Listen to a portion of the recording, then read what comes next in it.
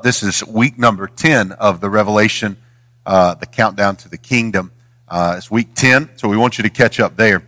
But basically what we saw last week, if you weren't here, was a pretty cool thing.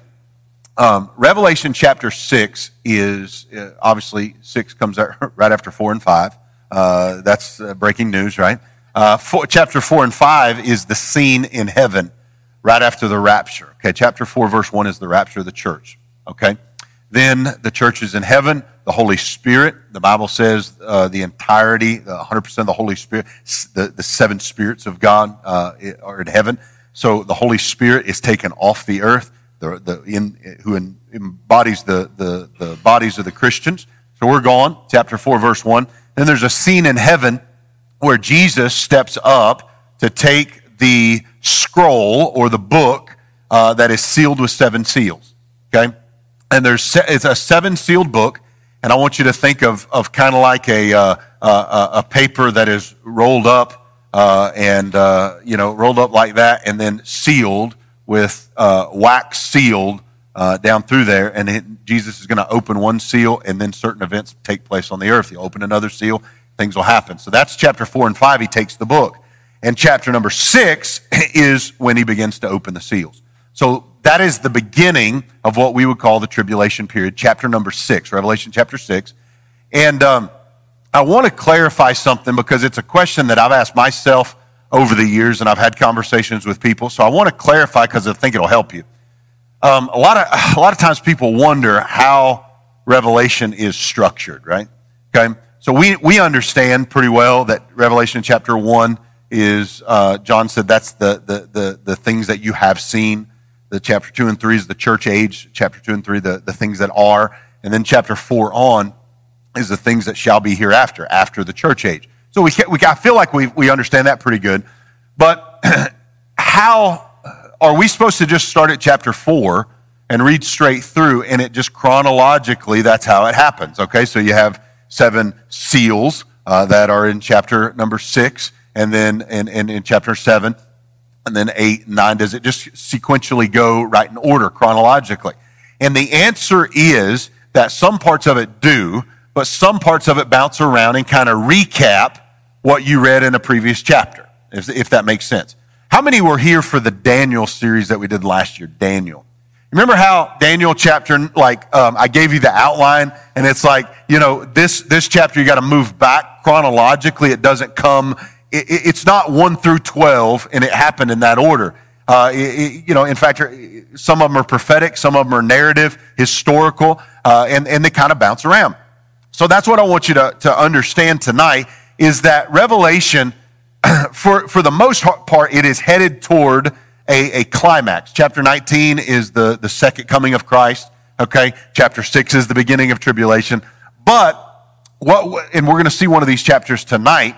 Chapter number 7 is kind of chapter number 6 from a different viewpoint.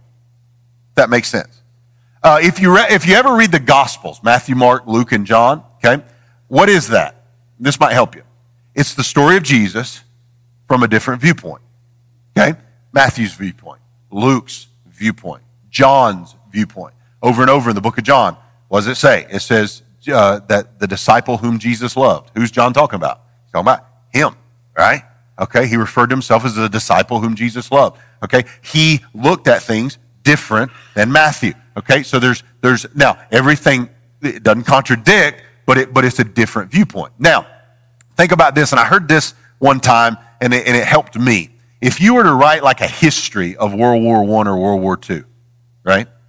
Would you be able to sit down in chapter 1, 2, 3, 4, and 5 and just carry on and write it in chronological order? No, you couldn't. You would have to lay the story out, and you'd have to say, okay, in America, this is what's going on. In Europe, this is what's going on, okay? And you'd have to lay it out. You'd have to bounce around from Germany to London. You'd have to find out what Hitler's doing, what Churchill's doing, what Roosevelt's doing, right? You'd have to bounce around and tell it from a different narrative. You'd have to jump from the Eastern theater to the Western theater, to the Pacific, all the way, you'd have to bounce around. You couldn't just sit down and tell it. You'd have to provide context. Hey, while this is going on, right? This is going on. That's how I want you to look at Revelation, okay? And I should have said that last week because I wanted to provide clarity, and I don't want to confuse you, okay? But Revelation chapter 6 begins the tribulation period. And I challenge you to do a study here, okay? I challenge you to overlay Revelation chapter 6 and Matthew chapter 24, okay? Matthew chapter 24, the first 13 verses of Matthew chapter 24 are basically the events of Revelation chapter 6. And when you overlay them, okay, you hear of wars and rumors of wars. You hear of nations rising against nations, kingdom against kingdoms. You hear of pestilences, famines, earthquakes. And then you go read chapter number 6. It begins with peace, but there's rumors of war because you got a rider on a white horse who has a bow, but he doesn't have any arrows, but he's posturing militarily and power-wise, okay? And power is given unto him. Then you see there is, okay, so we see the white horse. That's the first thing. The four horsemen of the apocalypse, everybody familiar? Okay, first horse, the white horse, okay? The rider shows up, has a bow, no arrows. He is posturing, okay? He is not, it's not a full-blown war yet, okay? But he's posturing for it. Remember, the rapture's just happened. The world is in chaos, okay? 1 billion people, maybe more, just disappeared, okay? They're trying to explain this away in a lot of different ways, okay? And there's a power vacuum. People are trying to fill that vacuum, and the Antichrist, the one that will be the Antichrist, powered by the dragon, falls into that conversation, okay? Now, the second horse is the red horse.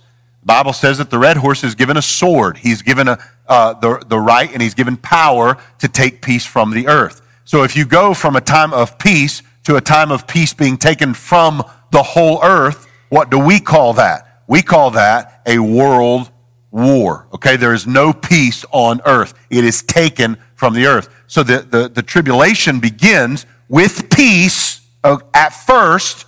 We know from the book of Daniel, there's a peace agreement between the Antichrist and the Jewish people, okay? But then we see at the second seal in Revelation chapter 6, and I know this is complicated stuff, right? That's why you need to be a note taker so you can visualize it and see it and write it out and write those key words that jog your memory. But the second horse is a world war, okay? There's no peace on earth.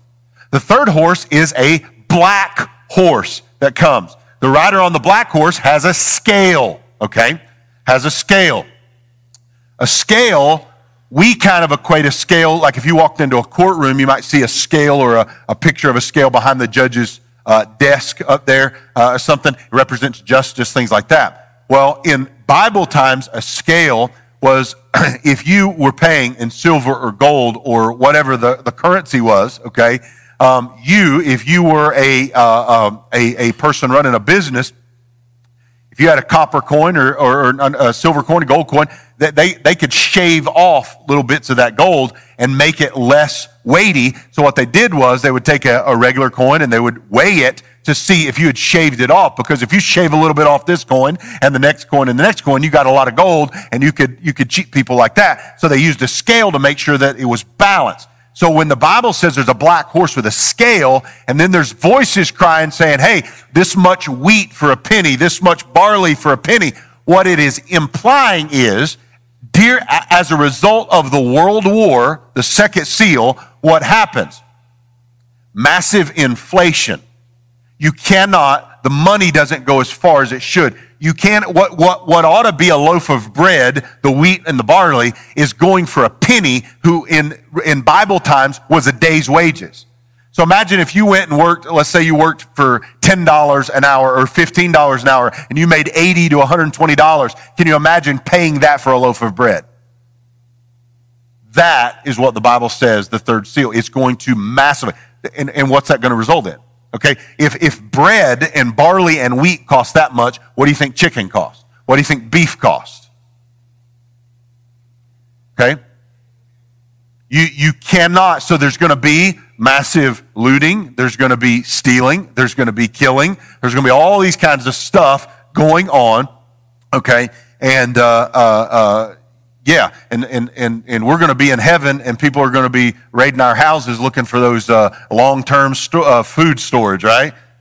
Some of you? Yeah, I know, yeah. They're going to have lots of ammo and food, right? And ARs and yeah, all that stuff, right? Yeah. I don't know about y'all. I sold all my guns. Yeah, I don't have any. I don't have any. Yeah, guns are bad.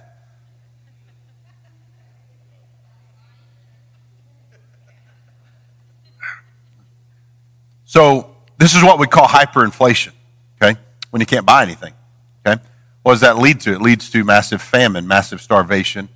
And then the fourth horse, the fourth seal is the fourth horse, and it's the pale horse, as the King James calls it, but it's the word chloros in the Greek, and it means green, okay? And it means green, and the Bible says death rides this horse, okay? So what is the natural result of a world war, massive starvation, food supplies cut short, you can't purchase food, you can't get food, people are starving to death? What's the natural result? Death is going to happen.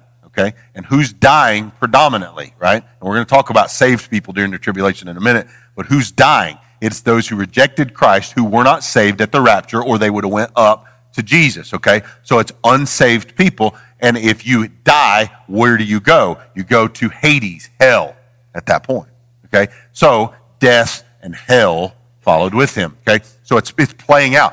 This is the opening scene, the first four seals of Revelation. Then the fifth seal happens, and if you look at the fifth seal, it is the Bible says it is the testimony of the martyrs who are in heaven. John looks and he sees these souls who are in heaven, and they've been martyred for the testimony that they have for Jesus Christ, which tells us a couple things. First of all, the rapture happened chapter 4, so everybody was out of here that was saved. Nobody was saved on the earth. But then sometime between the rapture and the fifth seal, people have gotten saved, right? And they've been killed. And now they are in heaven because they got killed by the people who live on the earth. That make sense? Okay? The Bible says that they're killed for the slain for the word of God and for the testimony which they held. These are the first of the tribulation martyrs. Jesus predicted this, and all of this is Matthew 24, verses 1 through 13. They're clothed in white robes. They're saved. They're asking God, by the way, when they're in heaven, how long until you avenge our death, basically. And he says, look, there's more people have to die on the earth before, so you got to wait. You got to sit tight. There's more people who are going to be martyred. And that's what he tells them in the fifth seal. Then the sixth seal, which is the last one, and we're going to jump into new territory tonight. The sixth seal is the great earthquake. The sun goes black, the moon goes as blood, and the stars of heaven fall to earth. Okay? Now, I want you to think about this. And I did some fact checking. And I want you to understand this, okay? There's a massive earthquake, okay? A great earthquake. That's biblical for massive, all right? At the beginning of the tribulation period, okay? The sun goes black. The sun, we're not talking about an eclipse. The Bible says it goes black as sackcloth of ash. And the moon becomes as blood, okay? It is my belief that here, the first 5 seals, we're talking about, peace, then war, then famine and starvation, sickness. Then we're talking about death and hell and martyrdom. All of those things we've seen before, okay? We've seen it in World War II. We saw it with Hitler, okay? You saw massive starvation. You saw massive war. You saw massive death, okay? In World War I, you saw 40 million people die. If you count up those who died in battle and those who died of starvation and death around the world. In World War II, you saw about double that, about 80, okay? When you add up everybody affected by it, starvation, everything, okay? Casualties, civilians, all that kind of stuff. So it progressively got worse from World War I to World War II, and here it is going to take a massive leap because the Bible says as a result of these 6 seals, 1/4 of the world's population is killed. That's what we find in Revelation chapter 6, okay? If we just took the current population, that would be pushing 2 billion people would die as a result of war, famine, starvation, sickness, disease, things like that. That is a massive, the world's never seen anything like that. But the 6th seal starts talking about things like the sun going black. We've never seen that. The moon becoming like blood. Stars of heaven falling from the sky. Okay?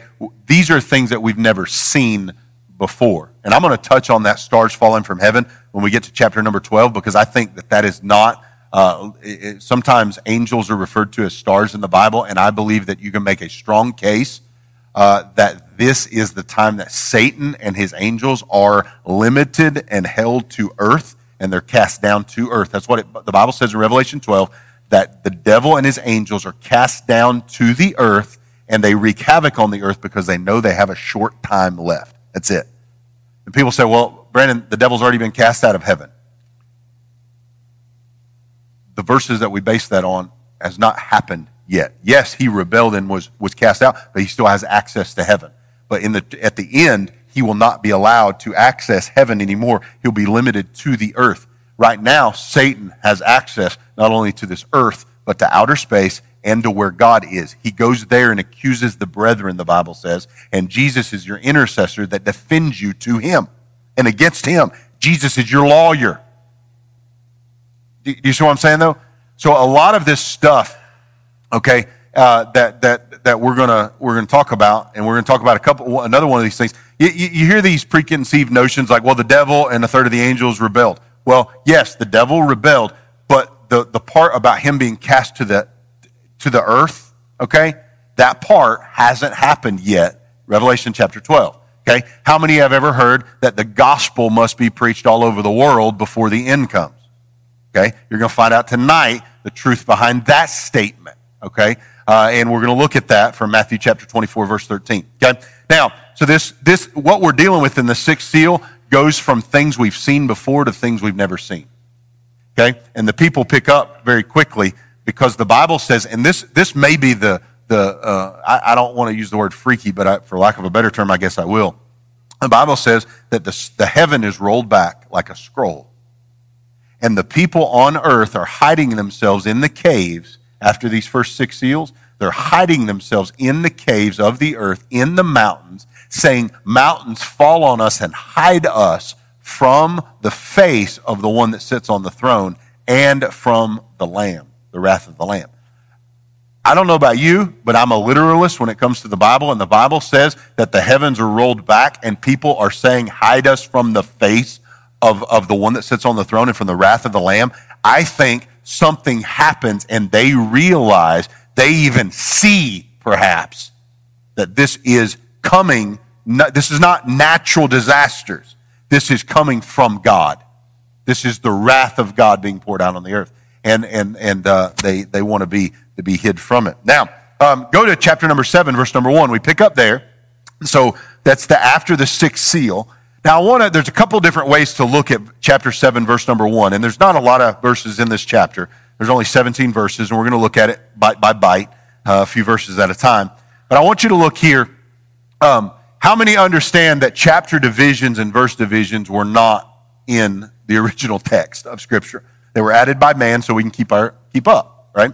With where we're going. Other words, I've told people before, if you wouldn't know where I'm preaching from, I would just say open to about halfway and then skip over a couple pages and start looking for these words. I mean, it would take me forever to get you to the Scripture, right? So thank God for chapter divisions. But sometimes there's unfortunate chapter divisions because man did it, okay? Now, here's what I want you to understand. The sixth seal opens at the end of chapter 6, and then the Bible says at the first verse of chapter 7, and after these things. So clearly, there's a connection made right away at chapter 7, verse 1 with what just happened at 6. It's picking up where that left off, okay? You might even say there are some people that would group chapter 7, verse number 1, 1 through 3, in with the sixth seal that was open. I want you to see this. And after these things, I saw 4 angels standing on the 4 corners of the earth, okay? Holding the 4 winds of the earth, that the wind should not blow on the earth, nor on the sea, nor on any tree. So there's 4 angels on the 4 corners of the earth, basically holding back the winds that blow on the earth, okay? The next verse number 2 says, and I saw another angel ascending from the east. So there's 4 angels holding back the wind, and another angel shows up, and John sees it, and here's what it says. And I saw another angel ascending from the east, having the seal of the living God. Now notice that, the seal of the living God, okay? And he cried, the angel that has the seal, and he cried with a loud voice to the 4 angels, to whom it was given to hurt the earth and the sea. Okay? So here's 4 angels. They're holding back the 4 winds of the earth, and what they're going to do is they're not going to allow the wind to blow on the earth at all, the Bible says. But this angel who has the seal of God shows up, and he speaks to these 4 angels to whom it was given to hurt the earth and the sea. And here's what he says, saying, hurt not the earth, neither the sea nor the trees, till we have sealed the servants of our God in their foreheads. Okay? So these 4 angels that are going to cause the wind not to blow are told, don't do that until the seal of God is placed on the forehead of the servants of God. Now, this tells us a couple things, okay? First of all, this tells us that people, this is the beginning of the tribulation period. There are people who are going to come to faith in God. They are going to believe in God and be the servants of God. They are going to be born again, and the Bible says that they are going to be sealed by God. Everybody see that? Now, here's what you got to connect yourself with. I want to show you a verse in Ephesians chapter 1, verse 13, Paul writing to the church at Ephesus. Look at this verse. In whom ye also trusted. How many know that you trusted Jesus when you got saved, right? You trusted Jesus. Ye trusted. After that, you heard the word of truth. You trusted Jesus after you were told the truth, right? Okay. The Bible says the gospel of your salvation, in whom also after that ye believed, ye were what? Sealed. You and I are sealed tonight. Did you know that? You're sealed. I used to load over-the-road tractor trailers, okay, with a forklift when I was in Bible college, high and tight. And you'd stack those pallets on, and you would stack freight, and you'd loaded freight. Got paid by how much freight you moved. Okay, so we moved fast. We drove forklifts like crazy people. Okay, that's what we did because we made more money, and we would move that freight out. Now, if I loaded a truck that was going to L.A. from Chicago, okay, you loaded that truck. I didn't do this part, but somebody would come back. The driver would close that door, and he would take a cable seal, and he would put it on the back of that truck, run it down through there, and he would seal that off. Now, if he gets to L.A. and that seal is broken, then somebody has tampered with that load. Okay? Then if something's missing, right, we got to figure out what in the world happened. But if he gets into L.A. with that seal intact, nobody's tampered with that load. The Bible says when you heard the word of truth and you believed in Jesus, the Holy Spirit moved into your life, and one of his roles is he sealed you, and ain't nobody allowed to mess with you forever. Amen? Okay? You cannot be tampered with. Once you are sealed by the Holy Spirit of God and you shook God's hand metaphorically, and you took him at his word, and he gave you his promise and made a covenant with you, then there is no getting out of that covenant. You are sealed, and the way you are sealed is with the Holy Spirit of God. In fact, the Bible says that the Holy Spirit gives you, God gives you the Holy Spirit, which is his earnest guaranteeing the promise. Okay, if you've ever bought a house and put earnest money down, okay, God gave you earnest money guaranteeing you heaven, and it's called the Holy Spirit. That's what the Bible says. Now, apparently, at the rapture, obviously, we leave, right? We leave. We're sealed with the Holy Spirit. The Holy Spirit, what? Know you not that your body is the temple of the Holy Spirit? The Holy Spirit tabernacles inside the believer. So when the believer is raptured, the Holy Spirit is taken from the earth, okay?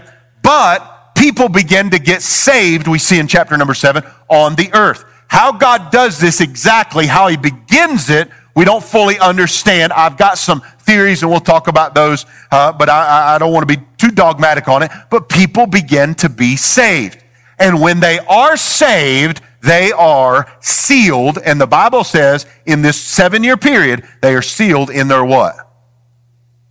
In their forehead. Okay? That word forehead there is a Greek word, all right? And it is the word metopon, M-E-T-O-P-O-N, Greek word 3359, and it means the space between the eyes. Okay?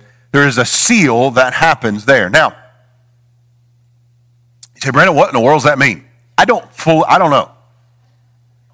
Can I show you this, though? Genesis chapter number 4, verse number 15. Remember when Cain killed Abel? Remember that? What did God do to him so nobody was allowed to hurt him? And the Lord said unto him, talking to Cain, therefore whosoever slayeth Cain, vengeance shall be taken on him sevenfold. And the Lord set a what? A mark upon Cain, lest any finding him should kill him. God marked Cain. Okay? Apparently, God is going to mark somehow in the forehead those who are believers. All right? Now, fast forward a little bit. Let's jump ahead, and I want to just tweak your interest a little bit. Everything that God does, Satan copies. The Father, the Son, the Holy Spirit. The dragon, the devil, the beast, the Antichrist, the false prophet. It's an unholy trinity that we're going to see. Okay? God seals the believers in their forehead. What does he do? Mark of the beast. Right? Mark of the beast. Let's look. Revelation chapter 13. Let me show you one verse here. Verse number 16. Here's what the beast does, and we'll see this in a little while when we get there. And in about 3 years. Okay? And he causeth all, both small and great, rich and poor, free and bond, to receive a what?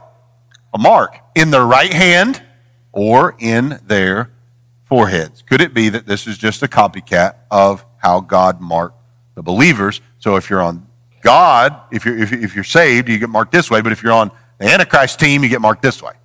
Okay? So that's just an interesting note. Now, let's look here.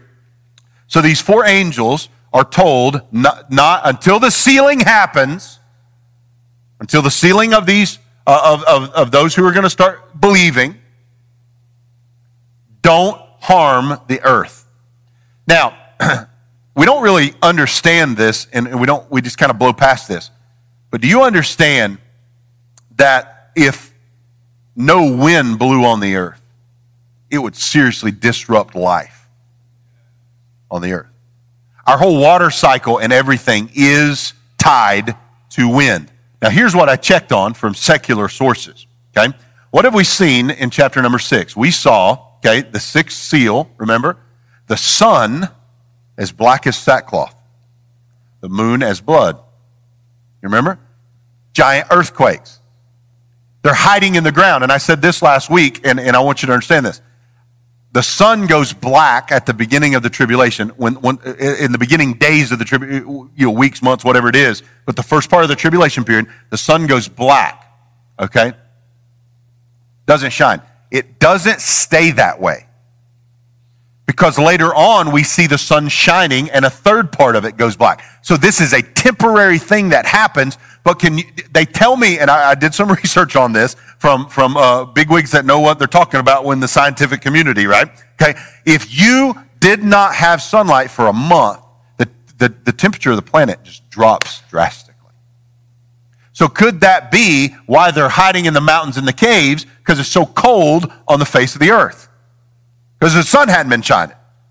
But then get this. If the sun doesn't shine, guess what doesn't blow? Wind is directly related to the sun. Let me read you a quote I pulled out of an article, okay, that I was researching from October 15th, 2009 from National Geographic. Here's what it says.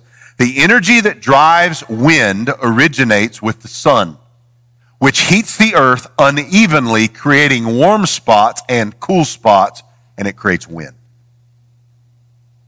National Geographic. Okay? So, you can dig into that more if you want, but the sun is directly related to wind. So if the sun isn't shining and goes black, it's going to affect the wind. But here we understand it's not just the sun affecting it, it is God doing all of these things and the angels involved. This is judgment coming from God on the earth. Okay? Now, go back to chapter number 7, verse number 4. Now, so there's people getting saved and they're sealed in their foreheads. Who in the world are they? How many have ever heard of the 144,000? 144,000. There's all kinds of denominations and belief systems. Probably the most prevalent would be Jehovah's Witnesses that used to teach that they were the 144,000. But then their membership grew to more than 144,000, and so they had to change what they believe, okay? They're not part of the 144,000. The 144,000 are people who are saved during the tribulation. So if you're a believer on this side of the tribulation and it hadn't started yet, then if the tribulation happens, you're already gone because you went up in the rapture. So there's no way that you can be part of the 144,000. You are not part of the 144,000, okay? Let me just say that right out of the gate. Who are the 144,000? Watch what it says, verse 4. And I heard the number of them which were sealed. So how many were sealed, the way God sealed, in the foreheads? It says, and there were sealed 144,000, watch this, of all the tribes of the children of Israel. It doesn't get more clear than that. Who is sealed? There's 144,000. Okay, we find out later in chapter number 14 that these are males and they're virgins. That's what it says. But there's 144,000 children of Israel that are sealed during the tribulation that come to faith. Okay? Now, how do they come to faith? We're going to get into that because there's some thought processes involving maybe the two witnesses and things like that kind of maybe gets things started. We don't know. Okay? But 144,000 Jewish descendants of Abraham, children of Israel, Jews, whatever you want to call it, okay? Children of Israel, okay? Now look at this. Verse 5, of the tribe of Judah were sealed 12,000. Of the tribe of Reuben were sealed 12,000. Of the tribe of Gad were sealed 12,000. Of the tribe of Asher were sealed 12,000. Of the tribe of Nephthalim were sealed 12,000. Of the tribe of Manasseh were sealed 12,000. Of the tribe of Simeon were sealed 12,000. Of the tribe of Levi were sealed 12,000. Of the tribe of Issachar were sealed 12,000. Of the tribe of Zebulun were sealed 12,000. Of the tribe of Joseph were sealed 12,000. Of the tribe of Benjamin were sealed 12,000. So, 144,000. Now, watch what it says. These are 144,000, and we know that they are basically preachers and going out and spreading the gospel during the tribulation period. They get saved and they start to spread the gospel. And it talks about them throughout Revelation, and we'll touch on it when we get there. But here, these 144,000 get saved, and then watch what John sees. So there's 12,000 from each of the 12 tribes of Israel. How many know there's 12 tribes of Israel? Okay, they are there was Abraham.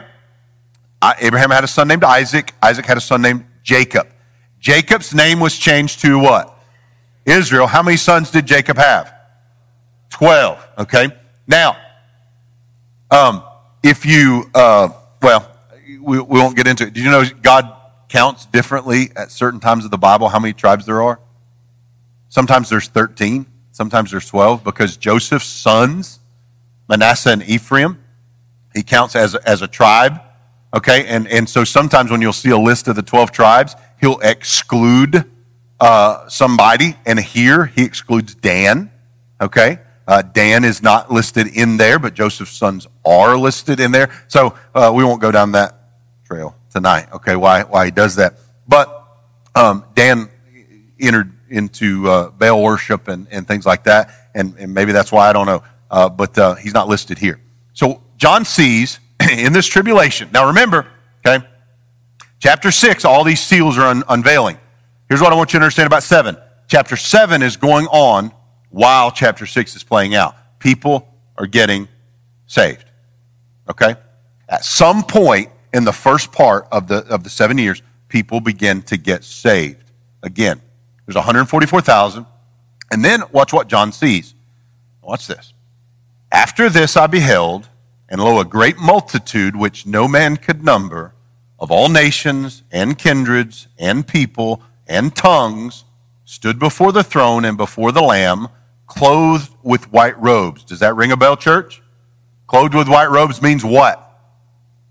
Means saved, salvation, righteousness, okay? We've talked about that at length in chapter 2 and 3. Clothed with white robes and palms in their hands, and cried with a loud voice, saying, Salvation to our God, which sitteth upon the throne, and unto the Lamb.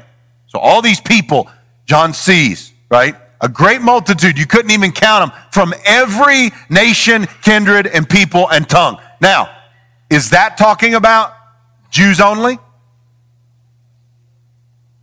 It's talking about everybody. So, I want to draw, this is an interesting point, okay? How many have ever read in the New Testament where it says, okay, to the Jew first, but also to the Gentile? You know how salvation came? To the Jew first, and also to the Gentile. We are grafted in, right? That's the mystery of the church. The door was opened up not only to the Jew, but to the Gentile. Guess what God does during the tribulation? He begins with the Jew, and it opens up to everybody. And guess who gets saved? A multitude that no man could number. How many are going to get saved during the tribulation period? A whole ton of people. So don't let anybody ever tell you nobody can get saved during the tribulation period, okay? You can get saved during the tribulation period. I would not recommend waiting. Okay, you got a 1 in 4 shot of making it through 6 seals. Okay, it's not going to be good. All right, now, all right. So here's this multitude. Now, let me show you a verse real quick. I don't have this in there, Thomas, so forgive me. But I want to show you a verse because Matthew chapter 24 is Jesus teaching us about the end times from his words. And I want to show you a verse. Okay, Matthew 24, verse number 13. Jesus is describing, how many have heard this verse? And this gospel of the kingdom shall be preached in all the world for a witness unto all nations, and then shall the end come.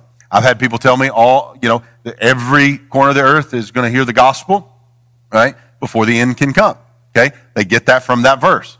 That verse, Jesus is talking about the tribulation period, that the gospel is going to go everywhere in the world during that tribulation period. Okay? And then the end comes. The end of what? The end of that 70th week. The end of the world. Okay? But it can't come until the gospel is preached everywhere. Okay? So that it's technically right. It's not talking about right now. It's talking about during the tribulation period. Does that clarify that a little bit? Okay? Now, so these people are saved. Now, watch this. So they're in verse 10, and cried with a loud voice, saying, salvation to our God, which sitteth upon the throne and unto the Lamb. So now, these folks who have been saved are in heaven, okay? And they're singing to the Lamb. If you are in heaven, you are what? Dead. You're not on the earth anymore, right? You have died. You have been martyred or you have been raptured, but you are dead, okay? As far as what we're talking about in relation to the earth. And all the angels stood round about the throne and about the elders and the 4 beasts, and fell before the throne on their faces. Now, I'm not sure there if it's talking about all the angels in heaven or the angels at the beginning of the chapter.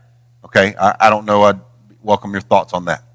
And fell before the throne on their faces and worshiped God, saying, amen, blessing and glory and wisdom and thanksgiving and honor and power and might be unto our God forever and ever. Amen. Now, what's this? And one of the elders answered, saying unto me, what are these which are arrayed in white robes? So one of the elders, how many elders are in the throne room of God? 24. Y'all are smart, okay? 24, okay? One of the elders says to John, what does this mean? All these people are arrayed in white robes, okay? And I like John's answer. And I said unto him, sir, thou knowest. You ever not sure of the answer and you just want to be told what the answer is and you don't want to chime in and tell it? Right? That's what John says. Somebody in heaven's like, who do you think those are? Well, you tell me, right? I'll take your word for it. What are these which are arrayed in white robes? Sir, thou knowest. And he said to me, watch this. Here's where we find out about who these people are in heaven. These are they which came out of what? Great tribulation, and have washed their robes and made them white in the blood of the Lamb. These are people who are saved on the earth. Now, let me say something to you, and I want to be, this is a technicality, but I want to do it. This is one of those instances where you can't say the book of Revelation is necessarily just chronological in order, okay? Because John is seeing, all right, watch this. He is seeing all these martyrs in heaven, okay? And chapter 6 and the first part of chapter 7 are dealing with the first half, the first part of the 7 years. That's where we're at chronologically. But then he sees all these people who have died, and the Bible says that these martyrs have come out of great tribulation. If you look up those words, great tribulation, that refers specifically to the last 3.5 years. So John is actually seeing, so I'm not trying to confuse you, but in chapter 7, John zooms all the way to the end. And that's how you've got to understand that. He's seeing all the martyrs who's going to be killed. There's going to be so many people saved during the tribulation that you can't count them from every nation. And at the end, when John is asked, that is at the end of the 7 years. Does that make sense to you? We have fast forwarded there to the end. And then John's saying all these came out of a great tribulation. So that tells us a couple things. Martyrdom is going to happen all throughout the 7 years, but it's going to intensify during the last 3.5 years, the Great Tribulation. Let me illustrate and take this a step further. Watch this, because here's what he says. They washed their robes and made them white in the blood of the Lamb. Therefore are they before the throne of God and serve him day and night in his temple. Okay? And he that sitteth on the throne shall dwell among them. Notice this. So these people have been martyred from off the earth during the tribulation. Where are they? Watch this. They are before the throne of God and serve him day and night in his temple. These people who have died, I want to point out something here. They're in heaven. There is a temple there. We had a temple here, right? That had an altar and a laver, and you go in, it had the candlesticks and all this, and it had the mercy seat and the presence of God, the Shekinah glory, all that kind of stuff. That is a representation of what heaven is really like, with God the Father and the glory of God being ever present there. And there's an altar there. There's all that. And it says they serve him day and night in his temple. And here's what I want you to understand. And I made mention of this a couple weeks ago. I believe that when you die right now and you go to heaven, okay, God has a specific role for you to play. You're serving him in his work day and night. We see these folks who've died during the tribulation. God puts them right to work. You say, man, I'm going to go to heaven, I'm going to have to work. Did you know that God gave Adam and Eve a job before they ever sinned? Your job is not a curse. In fact, you need something productive to do, right? God wants to put you to work. That's what God did. He gave Adam and Eve, he said, tend the garden, okay? Take care of it. Name the animals, do all that stuff. Then they sinned, all right? We got a generation coming up now that needs to understand that work is not a curse. In fact, you need something to do with your time. If you sit around and you don't have anything to do with your time, I talk to so many people that get in trouble because they don't have nothing to do. Okay? I've told people before, well, I'm addicted to this, addicted to that. What do I need to do? How do I need to stop it? You need to get a part-time job. You get off work at 3 and you got from 3 to 10 off. Go get another job. Well, I don't want to get another job. You want to break this addiction or not? Okay? You got too much time on your hands. Okay? Now, don't mean to get preachy, but in heaven, it appears that you're put to work. In the throne room in chapter, I think it's 4, the saints are carrying the prayers to God in cups or bowls of incense to God, to the presence of God. That's kind of a cool scene to me, because your prayers that are prayed from here make it to God. They're a sweet-smelling aroma in his nostrils, but who's bringing those prayers? It's those who've gone on before. That's what chapter 4, I can't build a whole doctrine around it, but that's what it says. That's what it says. What's my loved one doing in heaven? I don't know, but I don't think, I've got more theological backing to back that viewpoint than you do that they're playing harps riding on clouds. And don't get me started on you folks who say that your loved one is now an angel, okay? Don't get me started on that. Your loved one does not turn into an angel when you die. Angels are angels and humans are humans, right? Okay? Now watch this. How do I know that John fast forwards all the way to the end? Here's what he says. Therefore are they before the throne of God and serve him day and night in his temple, and he that sitteth on the throne shall dwell among them. They shall hunger no more, neither thirst any more, neither shall the sun light on them, nor any heat. For the Lamb which is in the midst of the throne shall feed them and shall lead them unto living fountains of waters, and God shall wipe away all tears from their eyes. Does that language sound familiar? That's like wrap-up language at the end. So John zooms ahead here.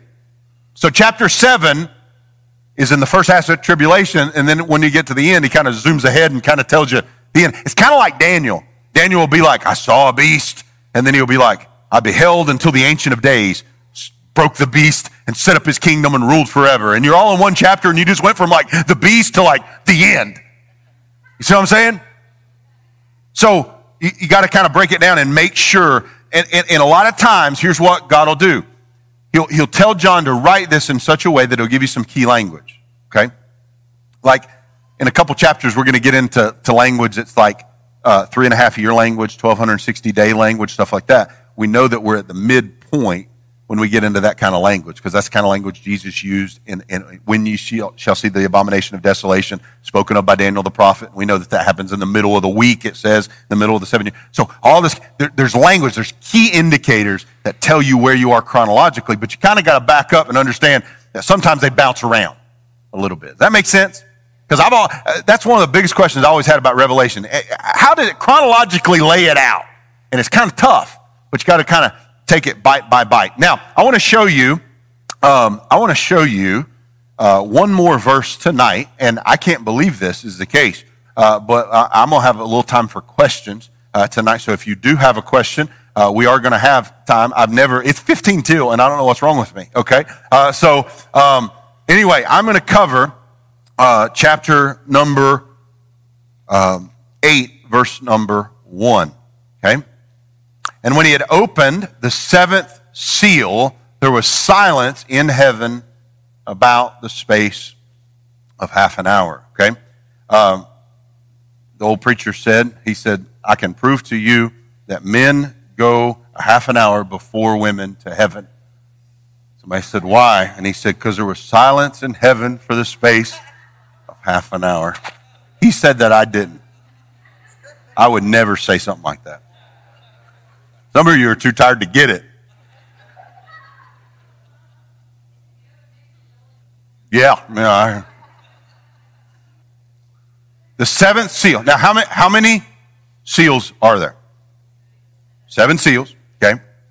Now, chapter number 6, we see 6 of them, okay?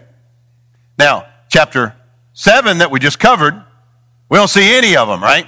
We just kind of see a recap, and it's a different viewpoint of what's going on during those 6 seals. Now, when you get to the 7th seal, okay, I'll use an illustration.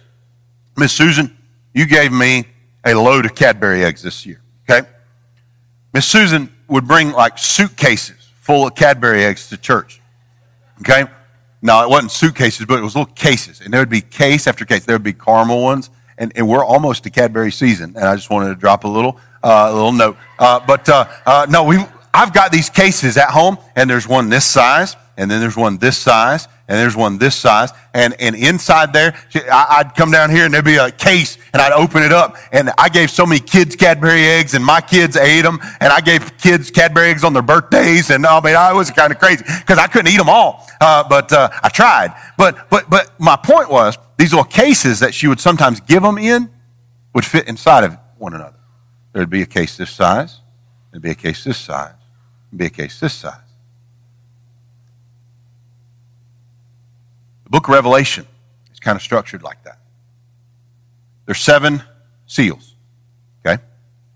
You go through 6 seals, and then the 7th sounds, chapter 8, verse 1, and when he had opened the 7th seal, there was silence in heaven about the space of half an hour. I'm going to show you this. And I saw the 7 angels, verse 2, and I saw the 7 angels which stood before God, and to them were given 7 what? Trumpets. Okay? So, 7 seals. When you get to the 7th seal, what do you have? The 7th seal opens, you have silence. And then there are 7 angels that step up to take 7 trumpets and begin to blow those. What are they? So the 7 seals open up the 7 trumpets. And guess what happens when you get to the end of the 7 trumpets? The 7th trumpets opened up 7 bowls full of the wrath of God. The last plagues, the Bible says. So that's at the end. So is it chronological as we go through the trumpets and the seals and the trumpets and the bowls? Yes, it is. It's on that trajectory, right? Okay? But that's what I want you to understand. So when you get to the seventh, you're almost done. You're practically done, and so it's just opening up the next deal. So we're at the seventh seal, chapter 1, or 8, verse 1, and it opens up the 7 trumpets. Okay? Now, chronologically, time-wise, we are still in the beginning to the middle, we're in the first part of the tribulation, the first 3.5 years. Okay? The tribulation is 7 years long. Okay? 7 years long. It goes by a Jewish calendar, 30-day months. Okay? 30-day months, not 365. We go off of a Roman Gregorian calendar, 365 days. Jewish people go off a 360-day calendar. Okay? You have to understand that to understand Bible prophecy. Okay? If you have 3.5 years and you multiply that out, it's 1,260 days on the front. It's the first 3.5 years, 1,260 days on the end. The Bible actually uses that language. It'll say 1,260. It'll say 3.5 years. Sometimes it'll say times, times, and half a time. Year, 2 years, and a half a year. 1 plus 2 is 3, plus a half is 3.5. It says it 2 or 3 different ways, so I want you to be aware of that. Okay?